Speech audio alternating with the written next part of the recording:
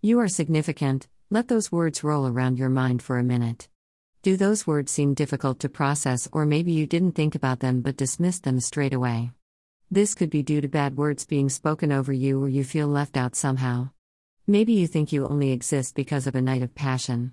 But I am here to tell you today that each and every person in the world is significant, even you. Let that sink down inside of you for a moment. So you ask me, how do I know? First, let's explore the meaning of significant. The meaning of significant in the Oxford Dictionary is to be sufficiently great or important to be worthy of attention. If you don't think this is you, think again.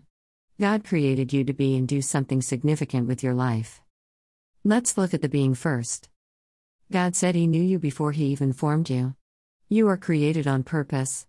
There is no mistake to your life.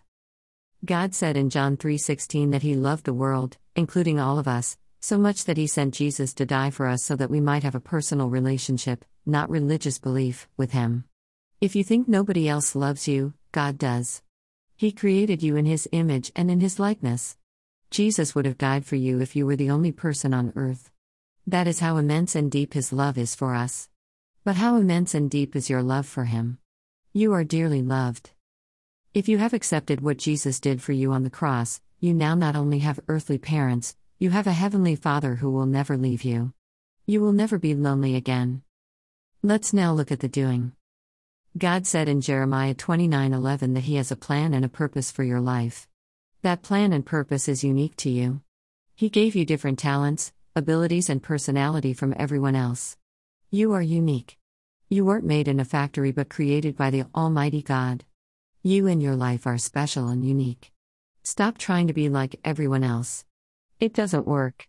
If truth be told, they're probably trying to be like you. Pray and ask God what He wants you to do. It may seem daunting, but do it anyway. What if you just don't know? Volunteer in different areas of your church and you will soon find out.